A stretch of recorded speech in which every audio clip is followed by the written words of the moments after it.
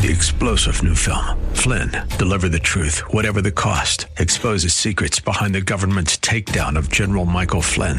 Flynn knew what the intel world had been up to. He ordered the first audit of the use of contractors. This set off alarm bells. He told the truth. He was the most dangerous person for Donald Trump to hire. They had to get rid of Flynn. Flynn, deliver the truth, whatever the cost. Available now. Watch it today. Go to salemnow.com. salemnow.com. And good morning. I'm Gary Randall. Thank you so much for joining me today. It's Friday, October the 28th, 2022, in the year of our Lord. On October 28, 1922, fascism came to Italy. Benito Mussolini took control of the government and the country. Today in 1636, the General Court of Massachusetts passed a legislative act establishing Harvard College. Harvard College was the first educational higher learning institution in America. It was put in place by John Harvard, a pastor. He said he wanted to start the college to train for people for the ministry. My, how we have moved away from that founding mission at Harvard. Today in 1726, the original edition of Gulliver's Travels, a novel by Jonathan Swift, it was first published in London. Today in 1858, Roland Hussey Macy, he opened his first New York store at 6th Avenue and 14th Street in Manhattan. We know those stores as simply Macy's. Today in 1886, the Statue of Liberty, a gift from the people of France, was dedicated in New York Harbor by President Grover Cleveland. Today in 1919, Congress enacted a Volstead Act that provided for enforcement of prohibition. That was over President Woodrow Wilson's veto. Today in 1936, President Franklin D. Roosevelt rededicated the Statue of Liberty on its 50th anniversary. Today in 1962, Soviet leader Nikita Khrushchev informed the United States that he had ordered the dismantling of missile bases in Cuba. In return, the U.S. secretly agreed to remove nuclear missiles from U.S. installations in Turkey. And today in 2001, the families of people killed in the September 11 terrorist attack, they gathered in New York for a memorial service. They sang hymns and prayed. Because when it comes to those kinds of crises, and that was indeed a crisis for the families who lost loved ones for sure, but all of us in America, when it comes to those times in life, there is only one person we can turn to that's absolutely going to be faithful. Absolutely going to be faithful.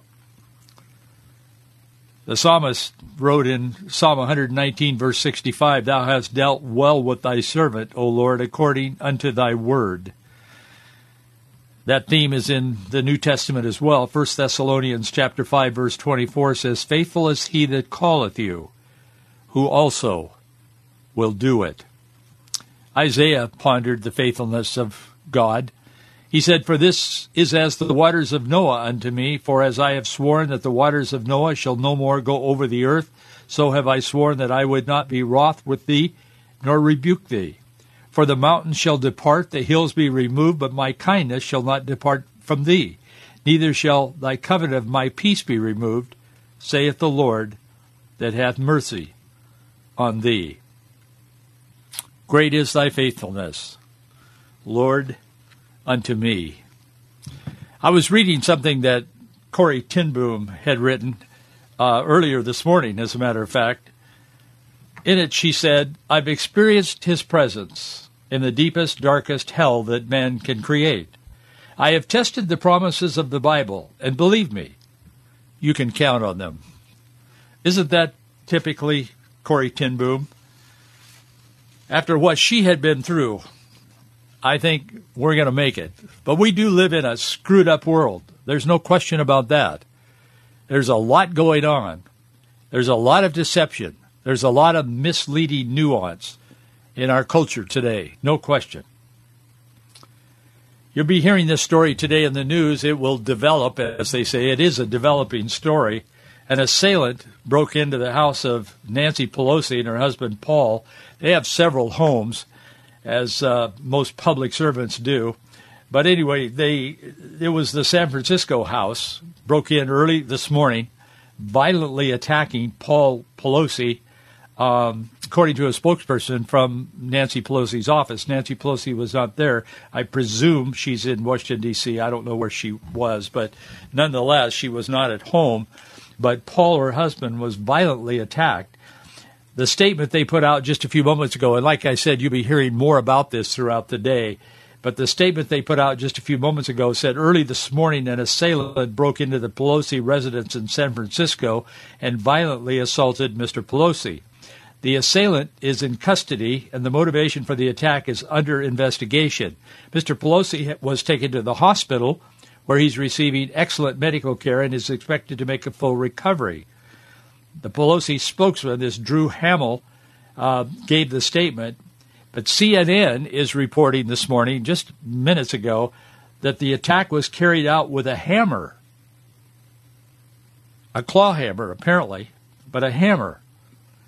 This attack on Paul Pelosi, according to CNN and other sources now. I suppose there will be, I don't mean to be inappropriate, but I suppose there should be a committee convened and some kind of a entity appointed by Congress. We need to look into banning hammer violence, because who knows where this can go. So I'm sure there will be millions spent in analyzing this, and maybe we will start a movement in America to get rid of hammers, to ban them, or at least sell them only to certain people. It's sad, but that's kind of the nation we live in. In the wake of historic declines in math and reading scores in schools and polls showing concerns over controversial material in the classrooms, on top of the midterm voters' minds, it's number one and number two in almost all polls. The economy is right there with education. People are really concerned about education in America. Well, Vice President Kamala Harris, she stepped up and she is going to solve the education problem. She is planning to spend $5 billion on education. So what are we going to do with education? Well, she said we're going to buy electric school buses. Honest. On Wednesday, Harris introduced a plan that would spend $5 billion over the next 5 years using the so-called bipartisan infrastructure law that would allow schools to receive rebates on purchasing electric school buses. Here's what the woman who is one heartbeat away from the presidency said. She said, quote, when I think about what the experience should be for our children of going to school on the school bus, I think about the fact that it should be about maximizing that experience for them, understanding that this bus symbolizes so much about our collective investment in the future. Where did she say that? Oh, she was in Seattle, and of course the applause was long and loud. The announcement comes at a difficult time in public education. We've been talking about it on this program the last, number of years since we started this program, but we've been talking about it in particular the last few days. Yeah. Public education in America is in free fall as a dispute over parental rights clashes with the controversial sexual content. In the school libraries, the classrooms, secretive transgender policies continue to stir the country. Parents are upset.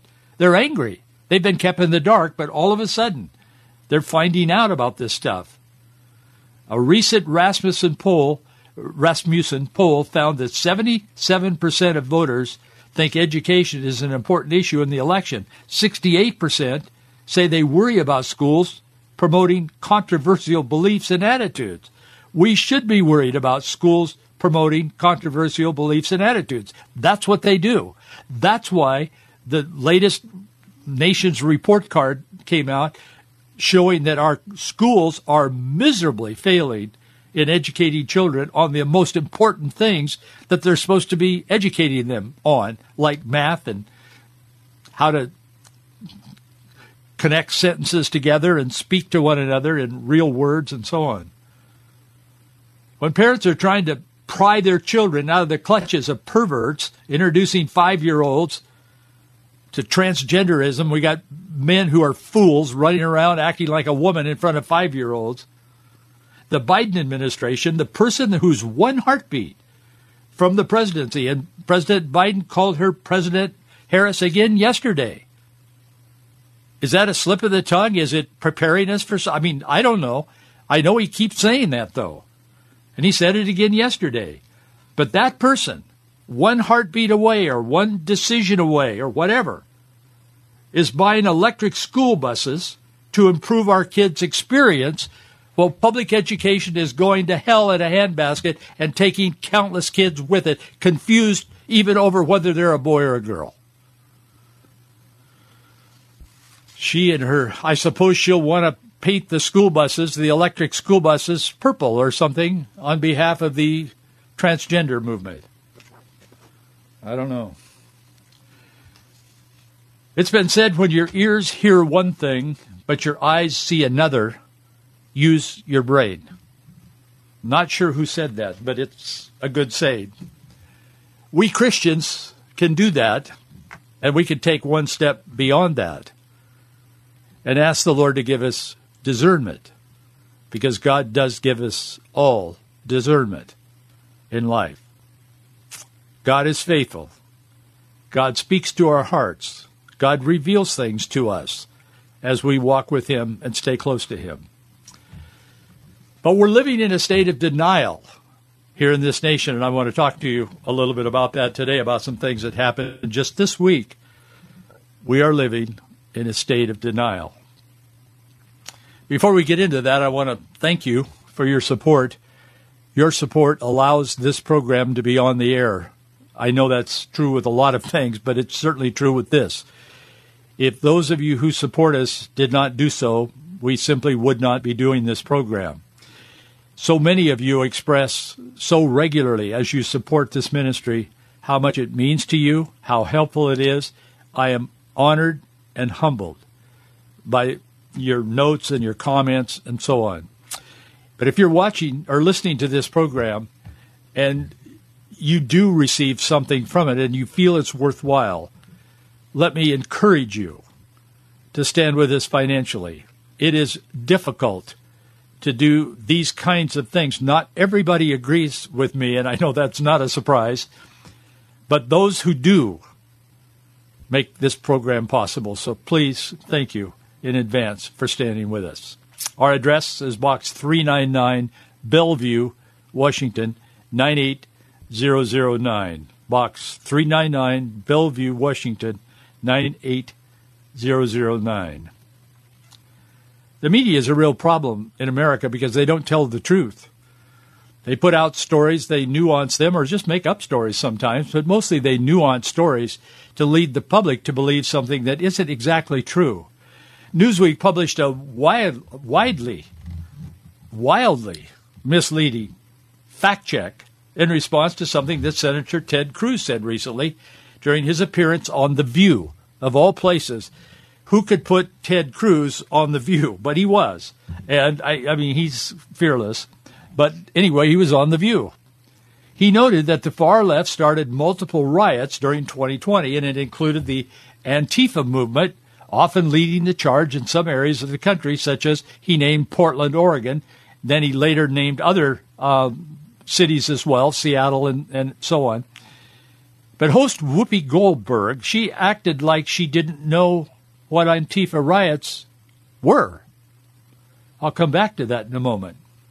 By any objective metric, Pennsylvania Democrat Senate candidate John Fetterman bombed the other night in his only debate, because he wouldn't do a debate with that Dr. Oz, the Republican. Oz is not a social conservative, I'm pretty sure, but he adheres to Republican values, I guess. He's running for that, and he would be a Republican vote for the most part if he should win. So the problem is that the incumbent had a stroke, and he's very inhibited by the stroke. And so they've been trying to cover that up and get him elected, much like they did with President Biden. I mean, honestly, I don't mean, I'm just being honest. they kept Biden in the basement during most of the presidential campaign where he was elected, supposedly, to the presidency. And now they're doing the same thing with this Fetterman. I feel sorry for him. I mean, nobody wants anyone to have a stroke. I don't want to have a stroke. I don't want you to have one. I don't want a family member to have, but he had one, and it really has impaired him. I mean, it's almost cringy to see a man vying for public office with his restrictions right now. I mean, he can't really coherently communicate, and so they've kept him out of, just out of the public sight, really. But they're not sure how to do that and get him elected. So that's the setting. So he and Oz finally had this debate the other night, and I mean, even some Democrats called it horrific. But for the most part, some media were honest, but for the most part, the media and most of the leadership in the Democratic Party were calling it a terrific performance. And then they gave this caveat. They said, well, it's a terrific performance because look at the disabilities he's overcoming, and kind of made him a hero. Come on, man, you can overcome this. Well, who doesn't want him to overcome? Do we want him leading the country, though, in one of the most important roles in our country, in our Congress? He needs to be focused on recovery, not on leading the most powerful nation in the world, and that would apply to the presidency as well. But the left seems to be living in a state of denial. Arizona Democrat gubernatorial candidate Kate Hobbs, I talked about her just the other day. Kate Hobbs, she is suggesting now that Republican Kari Lake and her allies, Kari Lake is the woman that's running in Arizona, and for governor, she was 30 years as a anchor on the news in Phoenix, which is a major market. Kari Lake and her allies had something to do with a recent break-in at Hobbs' campaign quarters. It happened the other night, a couple of nights ago, I think, and she immediately came out and said, well, I mean, Kari Lake had something to do with that. Now Hobbs is backpedaling. But the left is, as I said, living in this state of denial. Let's go back to Ted Cruz for a minute. Texas Senator Cruz frequently described left-leaning activists, protesters, as violent and dangerous. On The View, he was talking about what happened for those couple of years, really, sporadically. And in Portland, it was pretty much, seemed like it was about a year long. But he was talking about that, claiming that his Democratic opponents have embraced this mob violence. Well, The View didn't like that, of course. That's not the truth they want to hear. But a frequent critic of anti-fascist Antifa activists, and he has not been quiet. He speaks forcefully and he speaks often, Ted Cruz. That's why so many of us like him a lot. Anyway, he was talking about this, and the View, the ladies on The View said, well, you're just trying to deflect arguments about the January 6th violence to claim that it was actually the left that carried out this year of fiery, destructive protests across the U.S. So Newsweek jumps into this, and they do a fact-check article that was wildly misleading, the fact-check. So someone says something, and then the other people come by, and they have this real sort of a Socrates look on their face or whatever, and they say, well, we're going to fact-check this, and we'll tell you the truth. So they fact-check it, and they tell you the truth, but it's not the truth, not at all. That's what's going on in America. The fact-checkers are as wrong as the facts they're checking. So Cruz noted the far left started multiple riots. He noted that some of the areas in the country, he particularly noted Portland, Oregon. He noted Seattle and others. So Whoopi Goldberg, one of the hosts on The View, acted like she didn't know about it. Media Research Center tweeted at Ted Cruz, rips The View for supporting Hillary Clinton and Stacey Abrams' election denialism. Whoopi, they're quoting her, Media Research Center, Whoopi, we may not like when Republicans win, but we don't storm. And then Cruz cuts in. Cruz says, did I miss an entire year of Antifa riots where cities across the country were burning? The Daily Wire was listening in on this. They're very conservative, as you may know. And they tweeted, Whoopi, quote, "We may not like when Republicans win, but we don't go and we don't storm, ... Cruz says, did I miss an entire year of Antifa riots where cities across the country were burning? Whoopi, quote, I don't know what an Antifa riot is. Cruz says, really? That's the world we live in. In Newsweek's fact check, they conceded that riots did take place, but it wasn't all the cities and it wasn't the whole country. That's what they said about Cruz's comments. They said Antifa does not exist, so they rated Cruz's comments as false statements. After being told how wrong they were to claim that Antifa didn't exist, Newsweek finally, 2 days later, just yesterday, updated the story, but they still maintain that Cruz was wrong. And you wonder why people are so confused in our nation. And if you don't have the Word of God, if you don't have the truth as a banner, as a light to your path, of how lost can you get in our culture? Very lost. There's countless evidence to show that Antifa movement is real, most often violent, loosely organized it is, but it's a very real threat to certain areas of the country should they get motivated to mobilize.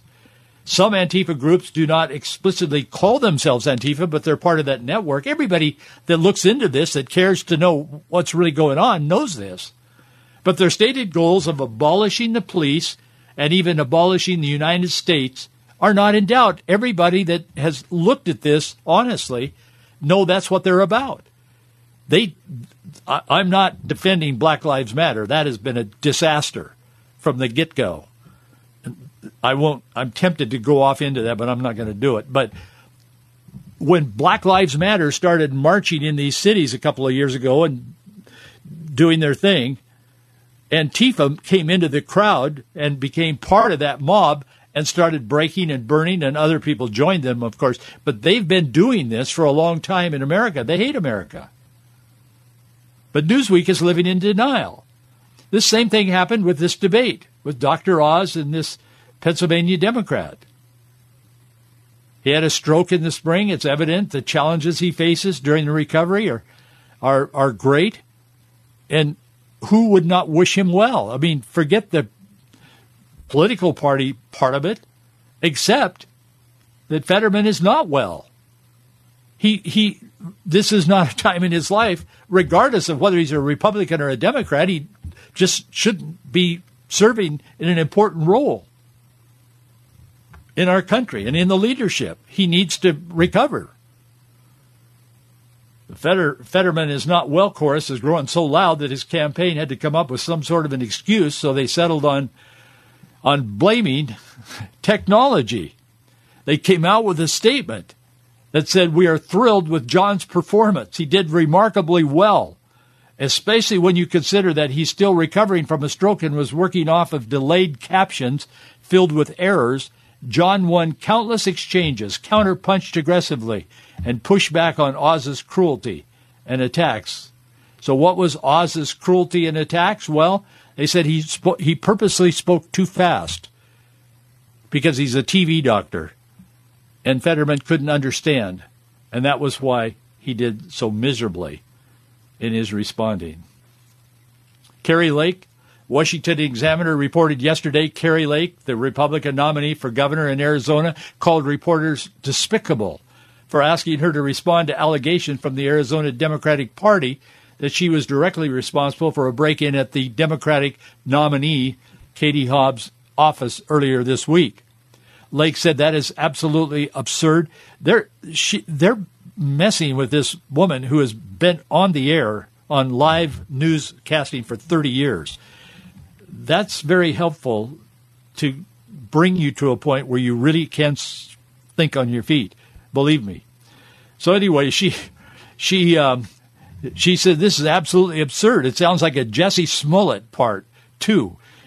You're going to drag the people through something like this, she said in response to a question from a CNN reporter who was asking her about it. She said, you're letting a woman who has been running a terrible campaign direct you to a story like this? You know she's running a bad campaign, Lake said. The Phoenix Police Department said it's investigating the burglary at Hobbs' campaign headquarters, and they'll be reporting on it later and so on. But Lake said, she told the press, she said, I don't even know where her office is, so I wasn't there. And she said, I don't know who was there, but it wasn't anybody organized out of my campaign and so on. I had to think, as I was looking at this and thinking about all of this, and there's much, much more, but more than 2,500 years ago, Isaiah the prophet spoke to the deception, the dishonesty in his times that he knew, that he saw, that he thought about. He said, woe to those who call evil good and good evil, who put darkness for light and light for darkness, who put bitter for sweet and sweet for bitter. That's Isaiah 5:20. Many of you have heard that. Some of you probably have memorized it. It's one thing to do evil and recognize it as evil. It's quite another thing to do evil and call it good and maybe even start to believe it's good. I'm afraid that's where we are today. Michael Brown was talking about that earlier this week. He said, quote, going back 2 decades, consider Dr. George Tiller, infamous for his late-term abortion practice. He was hailed as a hero by the pro-abortion movement. In their eyes, he was performing a compassionate service for hurting families, relieving them of the pain of bringing an unwanted child into the world. Brown is sharp. He's a good writer and a good thinker. He said there are articles about Tiller with titles like A Gentle, Compassionate Man, Remembering Dr. George Tiller, and The Compassion of Dr. Tiller. He said the later article states that George Tiller is frequently described as controversial. But in the tight-knit world of abortion providers and among the women under his care, he was often called a saint. A saint? This guy was one of the last doing abortions right up until the due date. I mean, just before the baby came out of the birth channel, he would kill it under the guise of women's health, abortion. The fact that Tiller was inexcusably murdered in 2009 by a so-called pro-life extremist, that shouldn't detract from what he was doing. That was wrong. I mean, absolutely wrong. But what he was doing was wrong as well. It included offering his clients. He was even offering his clients a package deal on their late-term abortion that included fingerprinting, baptism, burial, or cremation. And they were calling it, and still remember him, as a good man. Some call him a saint. We need to put our focus on the Lord and on the Word of God.